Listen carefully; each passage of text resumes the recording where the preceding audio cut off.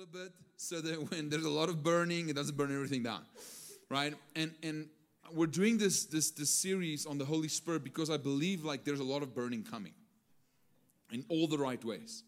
And I'm so hungry for God to move in ways we've never known it. I want more of it, not less of it, right? And I just felt like such an invitation from the Holy Spirit where He's like, hey, like, if you go after me, I'll show you things as a community that you have not known before. About His person, about who He is, about how He functions, about what He has done through our church. And we started last week, and we kind of started with, if you weren't here, I'm going to give you like a 1-minute overview. Please go listen to the podcast. We'll make sure that from this week on, on Wednesdays, we'll post that Tuesday's thing on the Holy Spirit. So just, if you were here.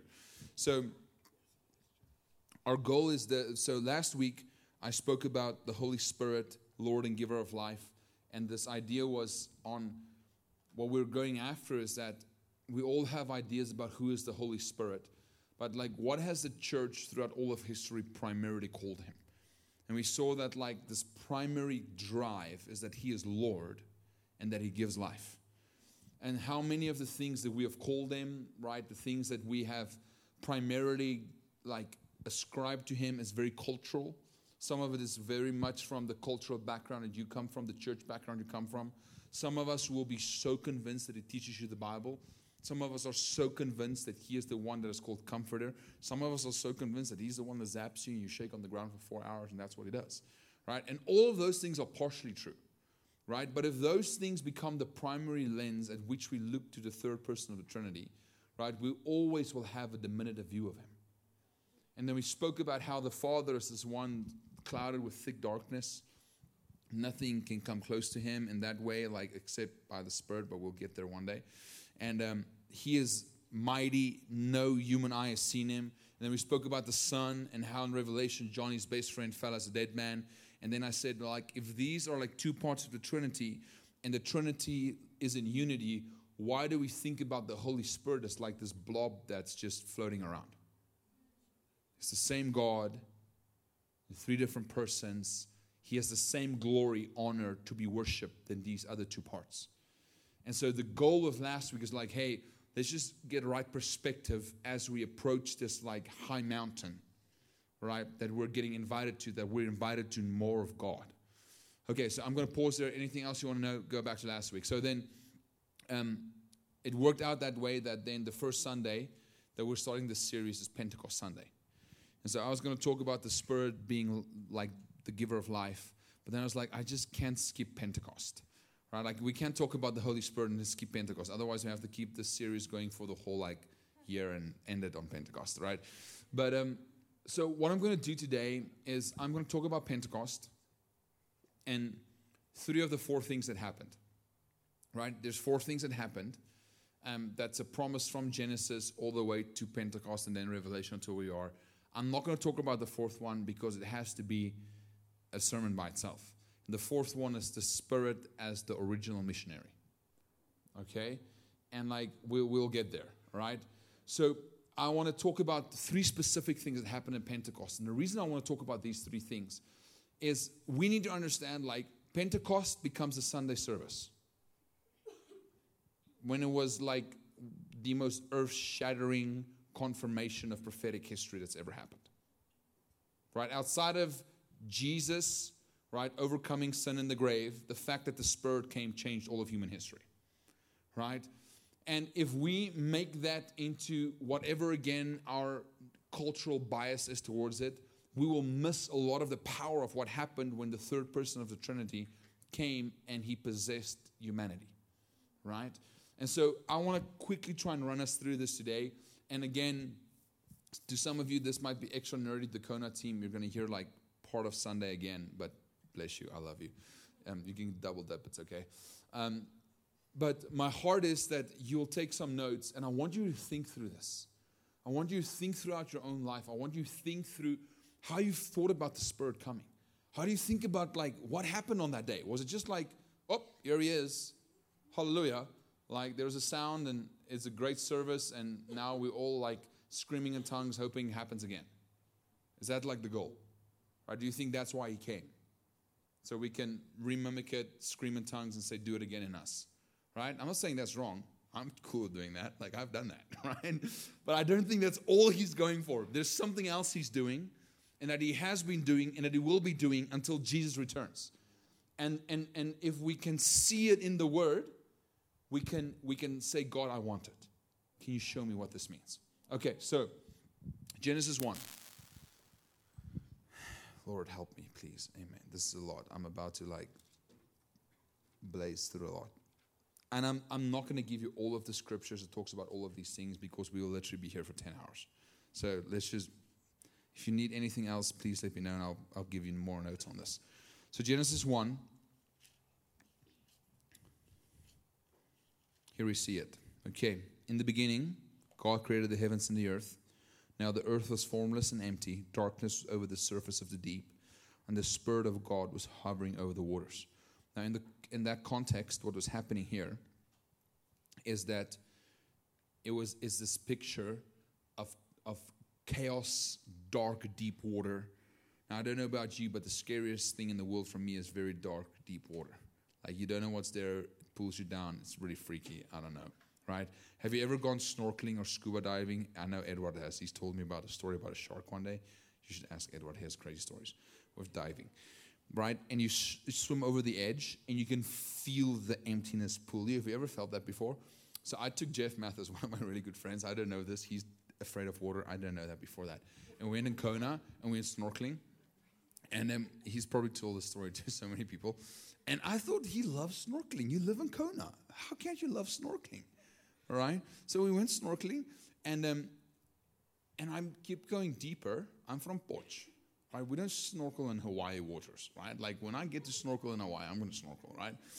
And so we go, and all of a sudden, like, you go over the edge of, like, the reef, and it's like the freakiest feeling in the freaking universe, right? I can't explain to you how weird that feels. You can literally feel like gravity or something changing, and it like feels like it sucks you down. It doesn't, just feels like that. And all of a sudden, this big, I see like these little silver things. It's like, I wonder what's these little tiny silver things. And they just keep getting bigger and bigger and bigger. And there's like 10 or 15 of these little thingies, and they're like in a circle, and they just keep getting bigger. And it was like a pot of dolphins. But they were like freaking tiny things that kept swimming. Do you know how deep that was? Right, so we get we get back to the shore, and Jeff has a locked jaw because he bit so hard because he was so freaked out. Like you said, he struggled to eat for like a week after that because of how freaked out he was, right? So I want you to think that is like Hawaii calm water. Think about the chaos of the deep before God said, let there be order. Right? So the Spirit is hovering over the chaos of the deep. And then God speaks, and He creates order and beauty. Right? And Genesis 1 then goes on, and it explains how God progressively creates order and beauty, right, out of the chaos of the deep. And He creates everything we know. And then this God we know then makes us in His image and His likeness, and He gives us one rule: hey, don't eat from that tree. Right? You can do everything else, just keep away from that tree. Now, we then sinned, and in that moment of sinning, 3 things happened. Okay? You can write this down. First thing that happened is we were separated from God's presence. What happened with David, with Adam every night? In the cool of the night, God came to him, and they hung out. Imagine like you have this habit. If you see like your window is like kind of moving, all of a sudden, you know, like after a long day, hey, Jesus is here. He's here to hang out with me. Right? That changed. Right? So they're put out of the garden. The garden is a sign of God's presence. They're put out of it. And they can never have that type of fellowship again. The second thing that happened is that they knew the knowledge of good and evil. Right? Which means that they for themselves could decide what's right instead of having God dictate what's right. Now, that doesn't sound like a big deal, but I'm going to show you why that's a ginormously big deal. You need to understand that before Exodus, where the people received the law, nobody knew what's right and wrong. Everybody could do whatever they wanted. There was no law given. There was common morality, so people knew commonly what's good and bad, but there was no standard of reality. Just think about that. Nobody to tell you stealing is bad. Right? Just no, there's no centralized authority that could tell you this is bad. That's what happened. It's like in man, not just were they separated from God's presence, but they're also separated from knowing what is right. Imagine the chaos that ensued. Not only am I separated from the person, but I'm also separated from what that person who made everything says is right.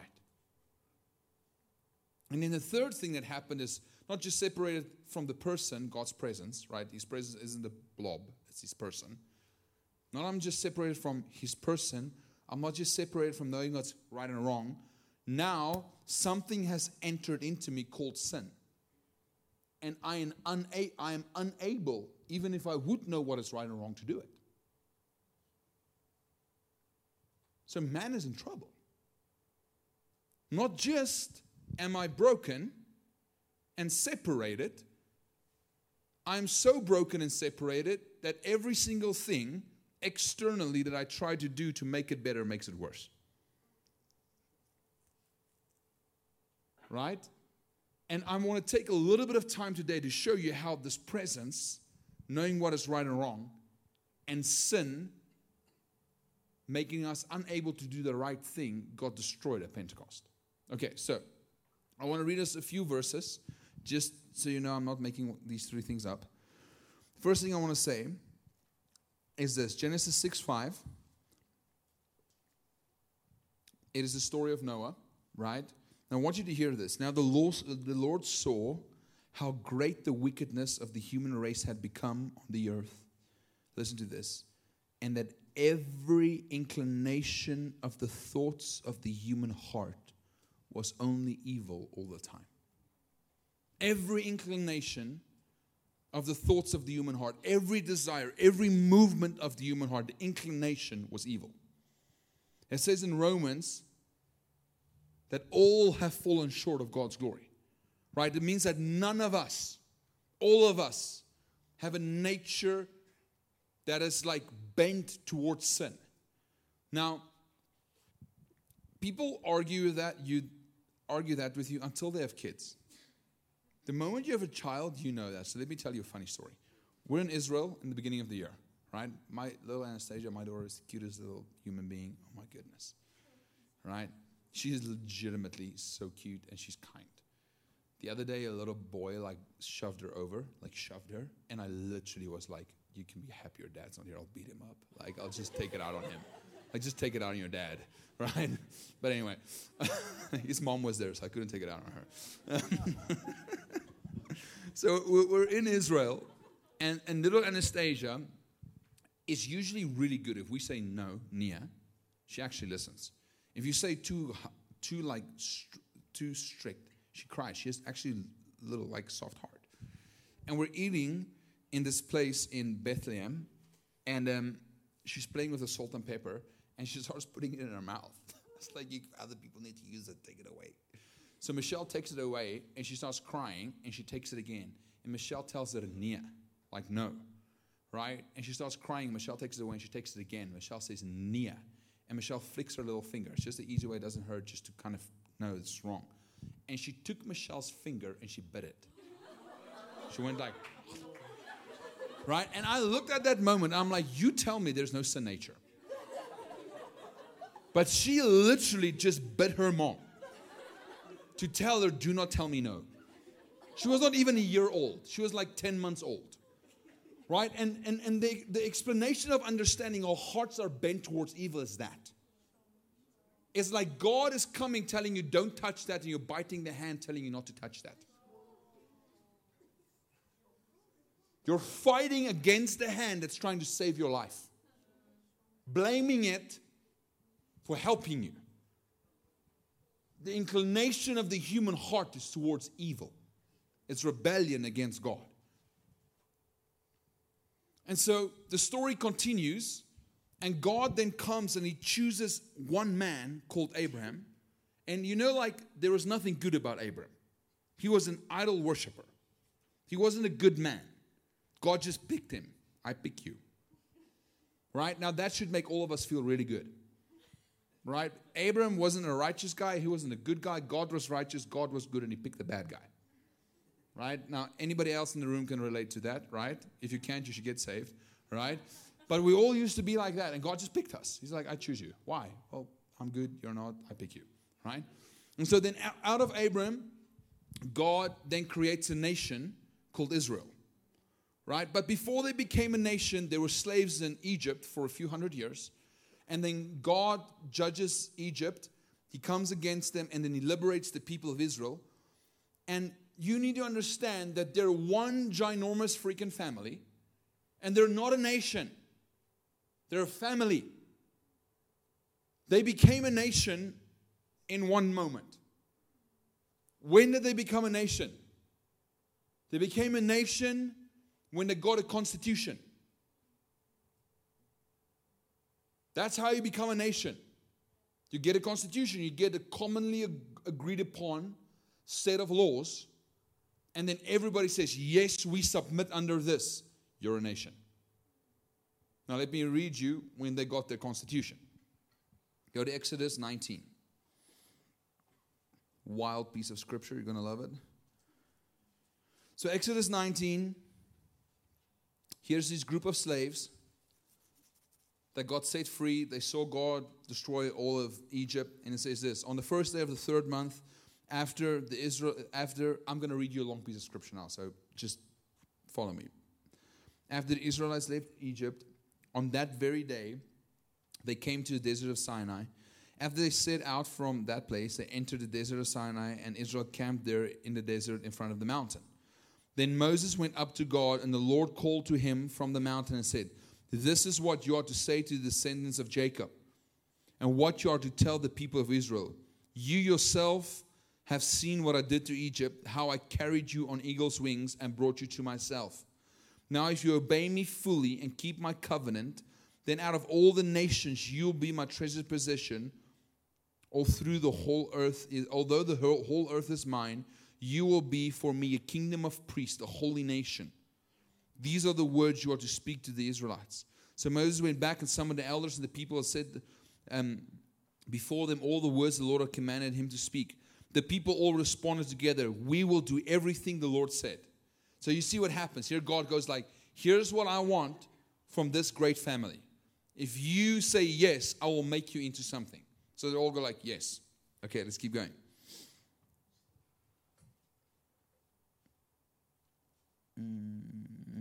Verse 9. The Lord said to Moses, I'm going to come to you in a dense cloud, so that people will hear me speak with you and will always put their trust in you. Then Moses told the Lord what the people have said, and the Lord said to Moses, go to the people, consecrate them today and tomorrow, for they will wash their clothes and be ready on the third day. On the third day, isn't that funny? Because on that day the Lord will come down from Mount Sinai in the sight of all people. Put limits from the people around the mountain. Tell them, be careful not to approach the mountain or to touch it, the foot of it. Whoever touches the mountain will be put to death. They are to be stoned and shot with arrows. Verse 14. After Moses has gone down the mountain to the people, he consecrated them, washed their clothes. Then he said to the people, prepare yourself for the third day. Abstain from sexual relations. On the morning of the third day, listen, there were thunder and lightning with thick cloud over the mountain, and a very loud trumpet blast. Everyone in the camp trembled. Then Moses led the people out of the camp to meet with God, and they stood at the foot of the mountain. Mount Sinai was covered with smoke because the Lord descended on it in fire.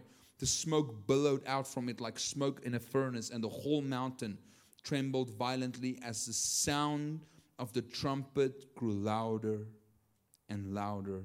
Moses spoke, and the voice of God answered him. The Lord descended to the top of Mount Sinai and called Moses to the top of the mountain. Now move on to the next piece of scripture. Right? Then God gives Moses the 10 Commandments. And for the first time in human history, after the fall, humankind has been given some measure of what is right and wrong. Before that, think about that. Nobody knew. And God said, I choose you. I give you my presence. And not just that. Here's what I'll do. I'll help you navigate the chaos of reality by giving you the law for you to know what is right and wrong. Guys, imagine nobody told you what's right and wrong and you just put your finger in a plug. There's consequences to wrong things. Doesn't matter how you think about it. Right? Just imagine you jump off this, like get on the building and jump off, fall on your side. You might not die, but you'll be really hurt. Right? Why don't you do that? Because you know reality. Right? Now the Israelites had no way to know reality. They lived in unreality. And then God gives them these 600 and something laws. Right? And these laws are about how do you eat, how do you handle blood, how do you handle all these things. And some of them are laws that they didn't know would actually protect them from sickness, disease, all these different things. And God's like, you're my people. You said yes. Let me give you all these laws because they will help you to live in reality. Don't eat these type of foods. They will kill you. It's like God is genius. He chose them and He loved them. He goes like, hey, I love you. Now don't put your finger in the socket. And in His world, it might have been like, hey, like, if you poop, don't poop in the camp or where you drink water. You know, like that's part of the laws. Who knows now it's a good idea not to like have feces where you drink water from. We all know that. Why? Because you get diarrhea and you die.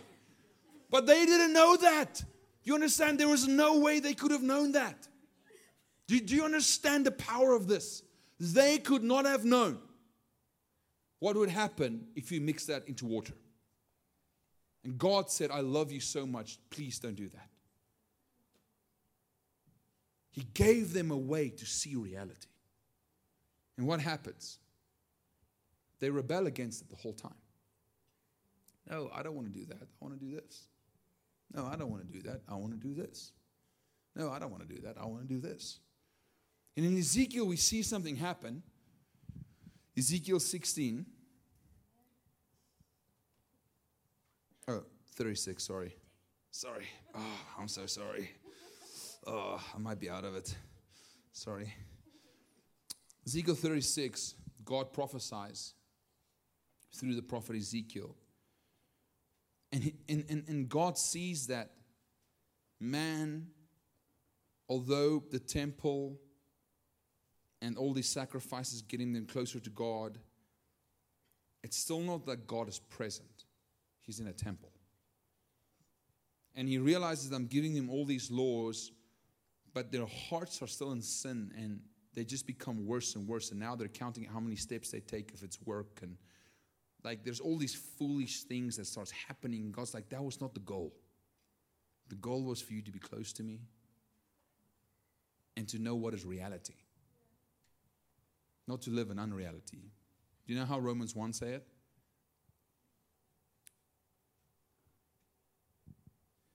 None is without excuse because God's invisible attributes have been made plain by the visible things that He has made.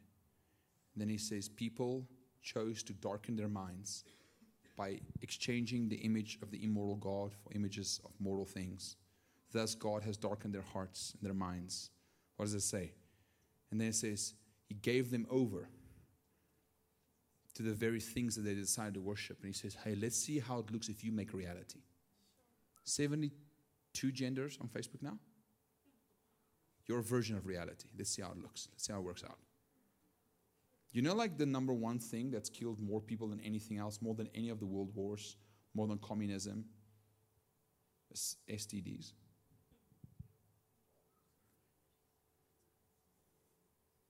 HIV has killed more people than any of those things. More than atomic bombs, we should be afraid of sexual immorality. Because it kills more people. The God's like, you make reality, let's see what happens. Death ensues.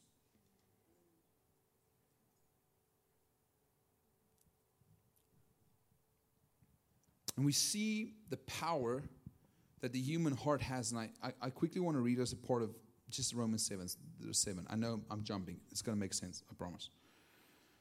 Hopefully. Quickly go to Romans 7.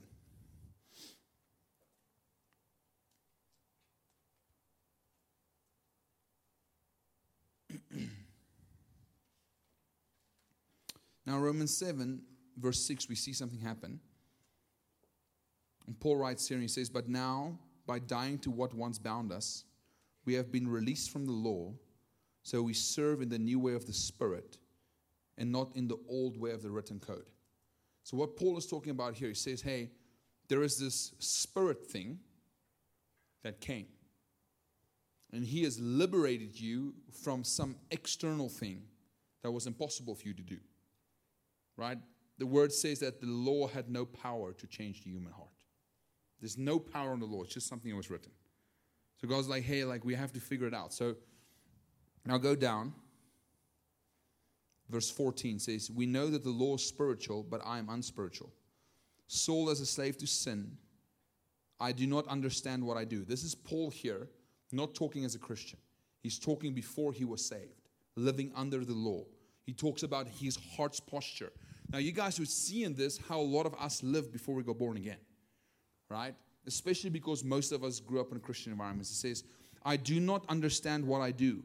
For what I want to do, I do not do. But what I hate, I do." Now, quick question. Who can relate to that before you got saved?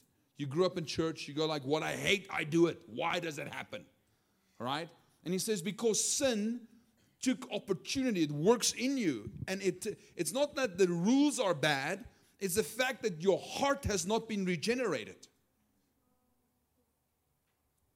Your nature is sin. You do what your father is doing. He's the king of sinners. He says you follow his ways, Romans 6. But when you get born again, you become a slave of righteousness. And you follow the spirit of righteousness. Okay? So let's go on, verse 16. "If I do what I do not want to do, I agree with what the law is good. As it is no longer I myself who do it, but sin living in me. For I know that the good itself does not dwell in me, that is in my sinful nature." Now, this is confusing if you're trying to make it make sense while you're a Christian. This is not confusing at all if you grow up in a Christian environment and you're looking at this piece of scripture and go like, wow, this is life without the Spirit. You would see Romans 6 is packed with Spirit language. Romans 7 till beginning of verse 7, packed with Spirit language. All of it has to do with the Spirit. The Spirit does this, the Spirit does that. And then this next part from verse 13, or from verse 14 till the end of Romans 7, Paul does not mention the Spirit once. He says, I do this, but then I can't. And then I want to do this, but I can't. And then, and he goes like, oh, the wretched man that I am, who's going to come to my saving? He goes like, I know all these right things, but I can't do them. Who's going to help? And you go to Romans 8, verse 1, he says, therefore, but at the end of 7, he says this. So then I myself, am I a slave to God? He says, but in my sinful nature, I'm a slave to the law of sin. And then he goes like, therefore, there is no condemnation for those who are in Christ Jesus. Listen now. Because through Christ Jesus, the law of the Spirit gives life, has set you free. Free from the law of sin and death. For what the law, listen, was powerless to do, because it was awakened by the flesh, God did by sending His own Son in likeness of sinful flesh to be a sin offering. Listen now. And so he condemns sin in the flesh in order that the righteous requirements of the law might be fully made in us. Listen now. Who do not live according to the flesh, but what? According to the Spirit. Now what am I saying?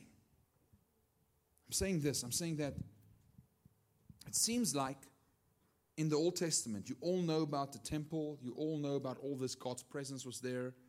It was there. And God made all this effort to get close. But that was not the only effort that God made. And most of the time, we only get taught that God made an effort to come close to us. No. He also made an effort to give us reality. So he gave us the law. Here's right, here's wrong.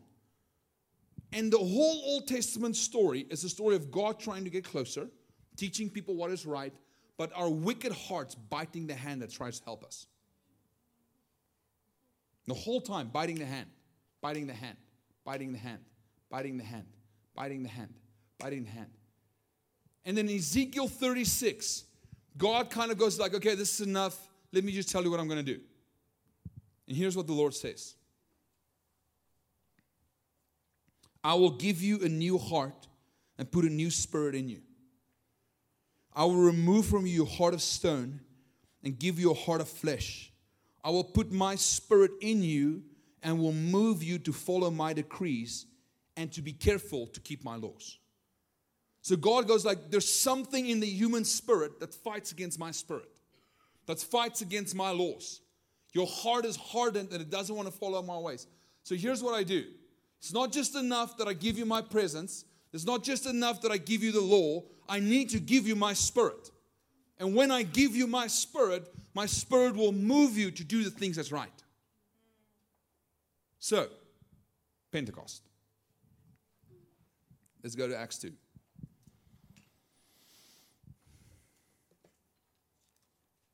Everybody with me? You're all very quiet. Okay. I'm trying not to lose you and not to speak for 19 hours. So there's a whole other narrative that's around life that we'll speak around later. Okay, but I want to specifically talk about presence, the law, and our sinful natures, or our ability to do the law. Okay, a different way to say it is God's presence, reality, and my ability to live in reality. Acts 2. Let me maybe say this before I go to Acts 2. In 1 Kings 8, we read how Solomon inaugurates the temple. And there's 120 priests that come and worship at the temple. What happens? He does it and fire falls on the temple. And none of them can keep on functioning. Right? So that whole section there is imagery that talks about God's presence coming. Fire falls on that building. Okay? So the fire comes. That's one image. The other image is the image of a loud sound, mountain shaking, and God giving the law.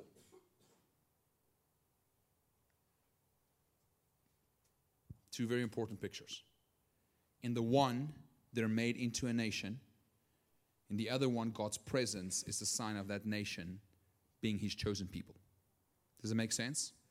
Okay, so what did Moses say? Let your spirit, Exodus 37, let your spirit not leave with us. What will distinguish us from any other nation? So on the day of Pentecost, when that day came and the fire fell and all this stuff happened, all of us read that and we go like, what the heck is all that about? You need to understand this happened to Jewish people. They look back and they go like, oh, this happened here, the prophetic words about this and this and that and that and that and that and that. Right? They understood what was happening. Now, did they understand the magnitude of what was happening? Heck no. Nobody understood it. But they could see what God was building. So, Acts 2. The Holy Spirit comes at Pentecost. Now, when the day of Pentecost has came, they were all together in one place. Now, what does Pentecost mean? What does Penta mean? 50. 50 after what? After? Come on, Bible people. 50 days after? Sorry? 50 days after what? Passover. Okay, what happened on Passover? Can somebody tell me what happened at Passover? Jesus got crucified. All right, this is all Bible nerds. It's okay to answer, okay? Jesus got crucified on Passover because he was the Passover lamb, right? So that pushes back to the imagery of what book? Exodus, right? What happened in the book of Exodus of Passover? The blood of a lamb was put over people so that what? The spirit of death would not visit them, right? So when Jesus died and rose again on Passover, he was having victory over what? The spirit of death. Right now, death will not touch us anymore and we will live forever. Hallelujah. Okay? So 50 days after Passover was the day that Israel received the law.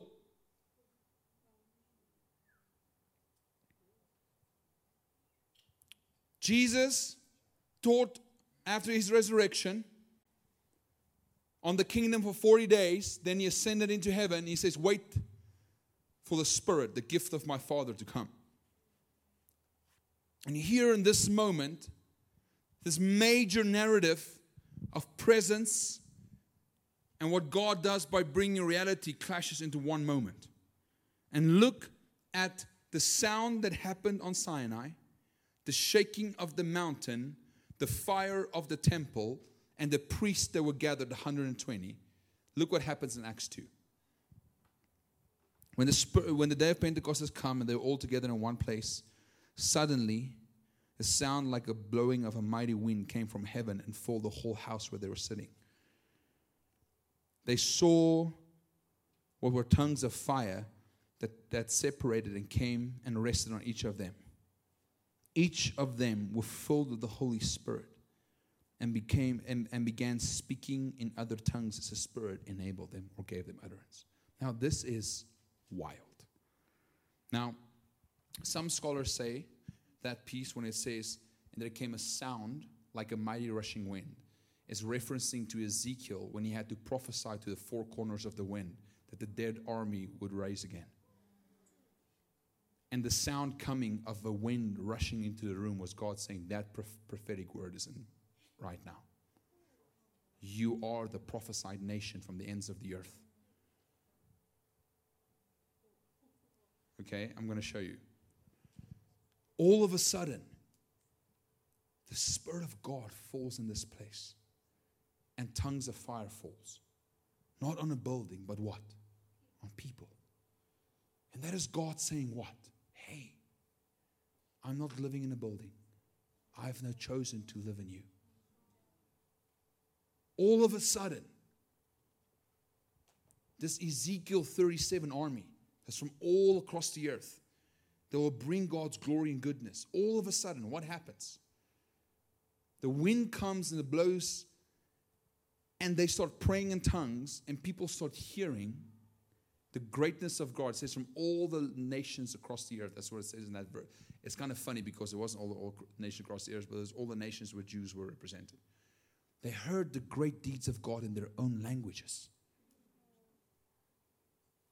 And God is saying, hey, I'm creating a new humanity. You need to understand, I'm doing a new thing. Where Israel could not honor my presence, I will now give it to you. Where Israel could not honor my law, I will now give you my Spirit to write my law in you. And all of a sudden, this day what happens is God comes and He tells the people gathered in that room, the 120, you are the promise that I have given to my friend Moses, to my friend Isaiah, to my friend Ezekiel, to my friend Daniel. We can go on and on and on. But God gave us a spirit that isn't just so we can pray in tongues. No issue of tongues. Zero issue of tongues. Love tongues. Pray in tongues every single day. But we need to understand the gift was not the ability to pray in tongues. The gift was that God is present. And all of a sudden, He's not just present.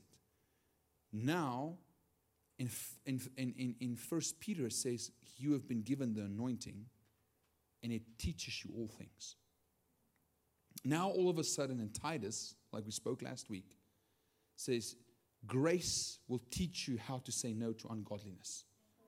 All of a sudden, you've been given a spirit, and what the law was powerless to do on the outside now possesses you. The very thing that could not change you, the law, knowing what's right and wrong, all of a sudden God goes like, hey, let me help you out. I'm just going to give you the Spirit of holiness. And I'm going to give you the third person in the Trinity, and it's going to live in you. And the fruit of the Spirit is all these things. And it explains what it means. Now, we need to understand this. Let me quickly, and I've read this to some of you before, so you might know this.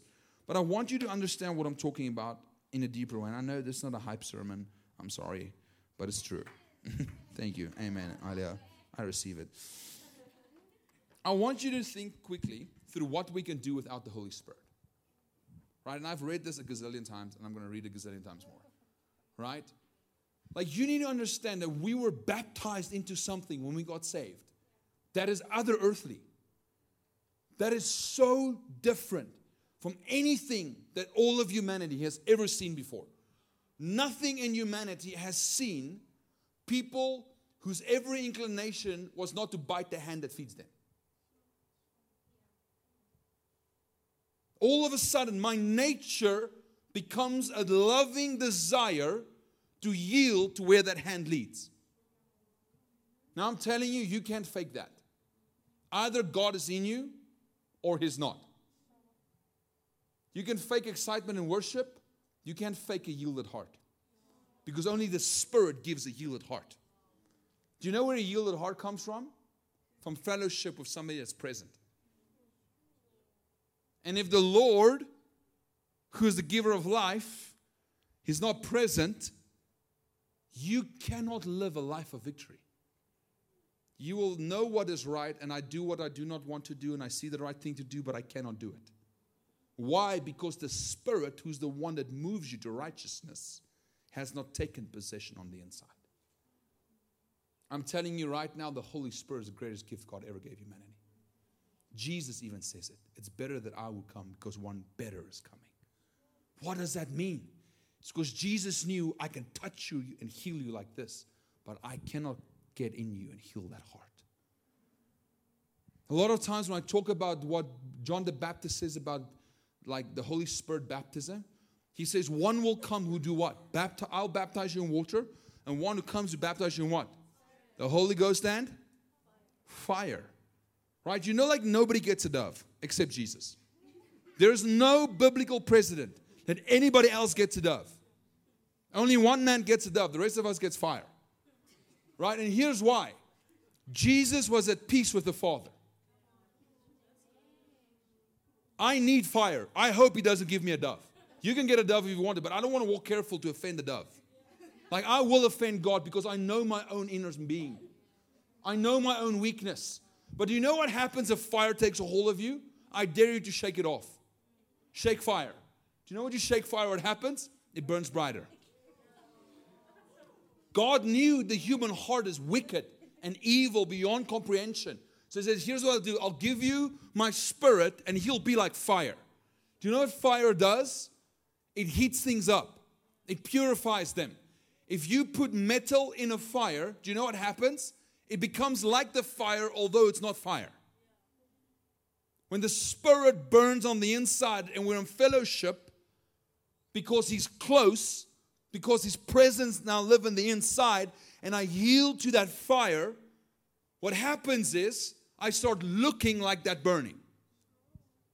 All of a sudden, things come out of me that in the past never came out of me. All of a sudden, things don't come out of me that used to come out of me all the time. Why? It's because this burning consumed everything, because the book of Hebrews says our God is a consuming fire. He consumes things. And the consuming you get by presence. And the presence is not a prayer room, although it's that as well. The presence is a lifelong love, affection with that King. Now, listen to, I dare you to find something in the life of a Christian that you don't need the Spirit for. Because I'm going to read you in Paul's theology what he says you need the Spirit for. There's 34 scripture references here. Paul described the Spirit as a Christian's accompanying joy. Revelation comes through the Spirit, and Paul's preaching is accompanied by the power of the Spirit. Prophetic speech and speaking in tongues results directly from speaking by the Spirit. By the Spirit, the Romans put to death any sinful practices. Paul desires the Ephesians to be strengthened by means of God's Spirit. Believers served by the Spirit, loved by the Spirit, are sealed by the Spirit, and walk and live by the Spirit. Believers are saved through the washing of the Spirit whom God poured out on them. Then the Spirit searches all things, knows the mind of God, teaches the content of the gospel to believers. dwells among and with unbelievers, accomplishes all things, gives life to those who believe, cries from within our hearts, leads us in the ways of God, bears witness of the own Spirit, has desires that are in opposition to the flesh, helps us in our weakness, intercedes in our behalf, works together all things for our ultimate good, strengthens believers, and are grieved by our sinfulness. Furthermore, listen to this. The fruit of the Spirit's indwellings are the very personal attributes of God. Now, can you just mention one thing in the Christian life that you go like, hey, I don't need the Holy Ghost for? Can you understand Ezekiel 36 when God says, I'll give you my Spirit and it will move you. It'll give you a new heart and it will move you to do my desire, to do my will. That was always like, bam, take it. And now like you can pray in tongues and I hope you make it. Good luck. No. Bam, take it.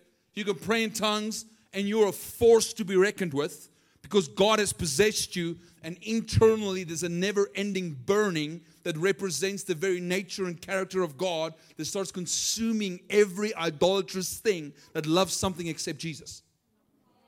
Welcome, you're saved. Like that is normal. That is not radical, right? That is not like what happens when like you go on a 40-day fast. That's what happens when you simply get born again and you get the Spirit of the living God. He starts warring against the flesh. You know, like it doesn't say, I war against the flesh. It says the Spirit wars against the flesh. You know, the flesh is not my earth suit. The flesh is every desire that's in opposition to God. That's why Pentecost was amazing. That's why Pentecost was so powerful. It's because God came and He said, all of humanity, you've messed it up. Again. Let me help you. Do you remember last week? I'm not giving you a trinket of grace. Right? I'm giving you grace. Right? God didn't give us like a little millimeter of like a little tool. Here you go, listener. Here's some grace for you. No, God stepped into you, listener. And He said, I will lay hold of everything that opposes love. I will move your heart to love things you never thought you would love. Like you listener, I will groan in you prayers you never knew you would pray. You don't even know what that means. Just yield to my love. Do you understand how dangerous this is? Do you know why this is dangerous and why I know it works? Right? Because persecution broke out in Jerusalem. Do you know what happened? They had no centralized leadership anymore. And they got scattered all over the earth. Do you know what happened? God didn't go like, now we're in trouble. He goes like, no, I gave them my Spirit. Revival is about to break out. Wherever my Spirit go, life follows. Right? And my people who carries my Spirit went to Antioch. Revival broke out at Antioch. They went to Ephesus. Revival broke out in Ephesus. They went to Macedonia. Revival broke out in Macedonia. It wasn't great strategy. It wasn't missional zeal. It was the zeal of the Lord that accomplished this. It was His Spirit on the inside that leaked out and spilled love and kindness and meekness and raising the dead and casting out demons and prophesying and establishing churches. And fast forward a few hundred years, there's this guy in Ireland that used to be a slave, and a voice when he was 12 years old tells him, Patrick, follow me. And Patrick follows the voice into the mist. And the voice leads him to a boat. And he gets free, the slave boy. Patrick, this little slave boy, then becomes a monk. And he said, and the voice wakes him up one night and says, shows him Ireland. He says, Patrick, Ireland is calling you. Would you go back? So then Patrick, with a group of people, goes back to Ireland, the place that enslaved him when he was a young boy. He follows this voice. Now, Patrick then evangelizes pretty much all of Ireland. Like, there's accounts of 33 people he raised from the dead. Wild stories of what he's done. And then he builds these monasteries everywhere. And for some reason, this same voice tells Patrick, hey, do you know what you should do? You should just copy the scriptures. So all of these monasteries start copying scriptures. They didn't know why. Do you know what happened? The Vandals, as a group of barbarians, invaded Rome. And they burned all of the literature. And we get what we now call the Dark Ages. And throughout all of Europe, these barbarians go and they destroy everything. And it says that Europe went from a golden age to a dark age. What happened in the dark age? All literature, everything written about the Bible was destroyed. Except there was this little island called Ireland that copied all these manuscripts. And then God re-evangelized the world by a group of missionaries from Ireland. Because the Spirit that leads us is not intimidated by persecution. He goes like, hey, if you take their lives, their blood will call out an intercession for your salvation. Their blood will speak a better word, the same way as the blood of Jesus speaks a better word. Like, guys, we need to understand that the Spirit we were given is dangerous. So dangerous, right? And the thing that the enemy does is he boxes the Spirit into a subcategory. And he categorizes you as a something. And when you become the something, you cannot be anything else. And so what happens is then I again put a law around the Spirit. And the things that the Spirit called me to do, I cannot do. And that which I know I should do, I cannot do. Why? Because I said, God, you can only move like this.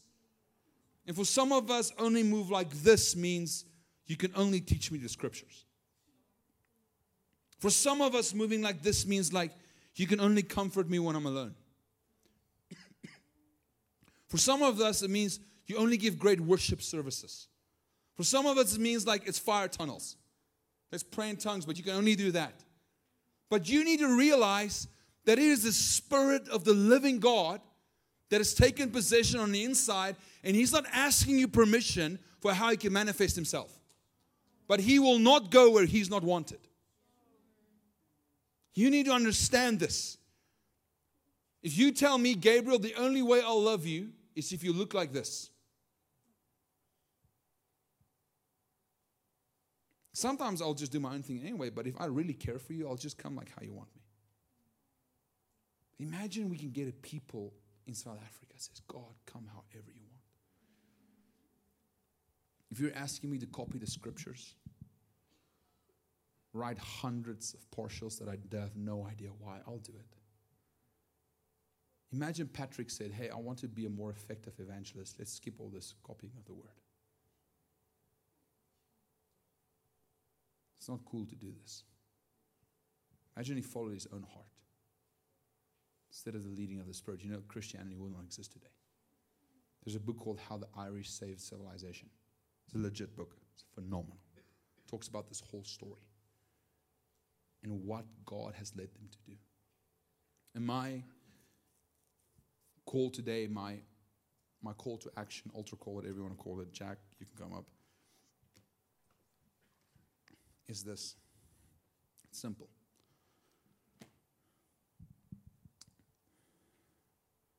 Is He Lord or not? Usually when we have these nights, I always say, Holy Spirit, you can do whatever you want. I say this usually, I'm into everything you're into. Do you know why I always say that? Because I need to remind myself that I'm not God. That the way I conduct services is not God's way. I'm just a human trying to discern what He's doing. That statement is saying, God, like whatever you want. If you're in the room tonight and you're like convicting hearts in a quiet way, I want it. But if you're freaking coming like fire and people are screaming on the ground for hours because the power and dunamis of God touched them, I'm in. Whatever you want. And I just feel tonight that like God is inviting us to see the greatness of Pentecost because He created a new people. You are the new people. Guys, we are those new people.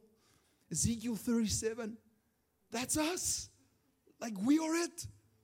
Like that's why the scripture says prophets long to see the things you have. They looked, but they could not know. That's why the end of Hebrew 12, it says the earth was what? Not worthy of them. They were sown into all this stuff. And then at the end of that piece of scripture says, but they have not received the promise that you have received. We are the ones that God gave it to.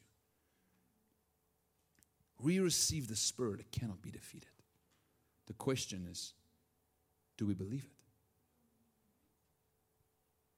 And I say this all the time as a principle here. Romans 10. Faith, they did not know because they have not heard. I have not heard because it was not preached. Faith comes by hearing, hearing by the word of Christ.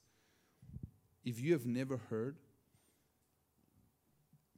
what God gave you through His Spirit, you cannot have faith to receive it. And I believe tonight that some of you might have heard some things. You go like, man, I never knew this. I never knew God worked throughout all of history to give me something to overcome, to be unquenchable, to be unpersecutable. And I believe tonight that God is stirring faith in some of our hearts to believe that He fully is Himself and let Him be Lord. Guys, that's the beauty of Pentecost. Is that what was impossible for 6,000 years in one moment happened. In one moment, a sound came and God became present and He wrote His law on His heart and He gave us His Spirit. So I want to give us opportunity tonight. We're going to just ask the Lord, Father, simple question. Is there any hindrance I've put on you? And this could be on the level of, again, freedom you've had. This can be on like what God has called you to do in your life, to do with destiny. This could be how He moves in a room. Some of you might not be charismatic at all and go like, Gabriel, what are you talking about? Like, hey guys, the Bible has wild stories. Okay? Elisha, there's an axe head that floats. He prays for it and it floats. I don't make the rules. God does. But He can do whatever He wants. If He can come with tongues of fire and people seem like they're drunk, He can. Why would somebody think you're drunk? There's a reason why they thought it. And there's some of these strange things that some of us might go like, I don't know about that. But I believe tonight God is saying, can you just say, God, I trust you. I choose you to be God.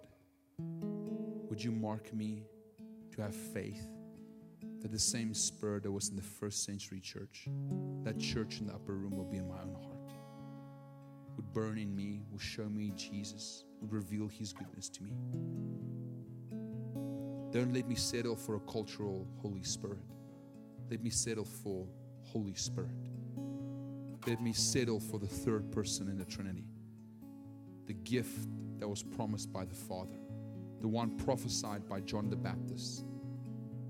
So Father, this evening together here, we ask in Jesus' name,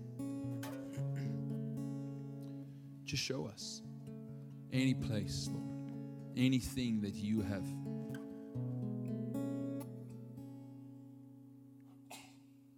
for us, anything where we have hindered or quenched your Spirit.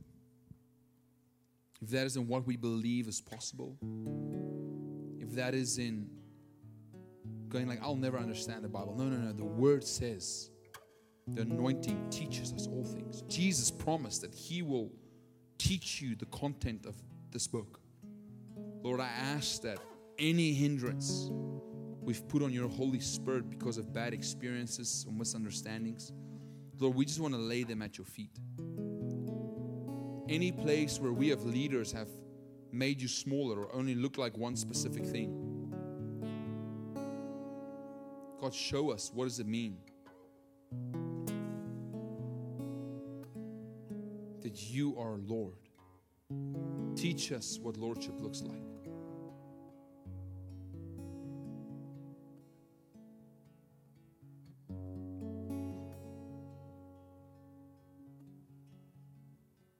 If you're in the room here and you feel specifically that the Lord is speaking to you around faith to be able to say no, I feel that so strongly tonight. Right? That Romans 7 is kind of your story, but you know it's not supposed to be. If you feel like really in the room like, man, God, like, I want to live a life in the Spirit, that I can follow the law of the Spirit. I'm done with like, yes, no, maybe, yes, no, maybe. If that's you, can I ask you to stand up? I just want us to pray for you. You just stand up. Don't be afraid of people. Honestly, it doesn't matter. Like, just there's an opportunity for you to just live a life in greater victory and freedom tonight. And it's a simple acknowledgement to say, God, I want that. Like, just, I want that. I want to believe that deeper. So just open your hands in front of you, right? And I want, just in your own words, just say, Holy Spirit, just, can you put to death the Roman 7s, man? Just put that man to death, Lord. I want to live by the Spirit. In your own words, just pray it. I want to give you a few seconds. Just do business with the Lord. Just do business with Him. Thank you, Holy Spirit. We love you. Thank you that you're in this room right now. We honor you. We honor you, Holy Spirit.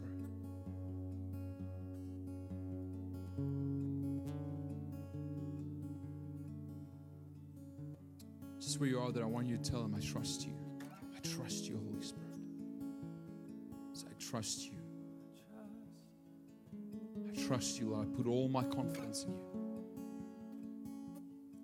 That is the great war. The war against the flesh and the spirit is, where is our confidence? Holy Spirit, we put it in you. All of our faith is in you. Your ability to move us to do the right thing. And Father, I pray for every person standing right now in Jesus' name. Lord, I ask that you would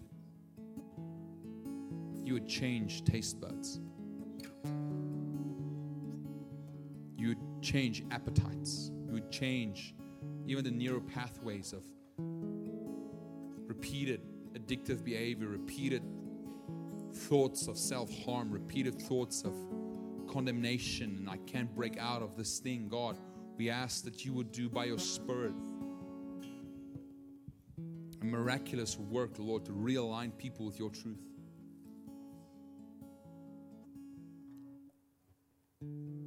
You are the Spirit of truth. Lord, I ask that you would come close.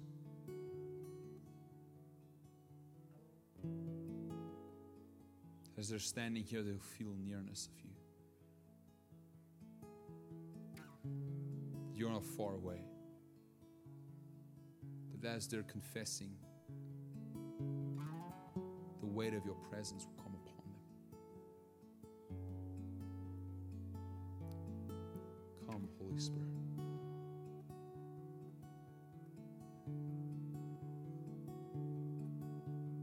As they'll feel love and affection. That from this place, God, you would break off everything that opposes love. That this is nothing if it's not from love. That you would meet them in love.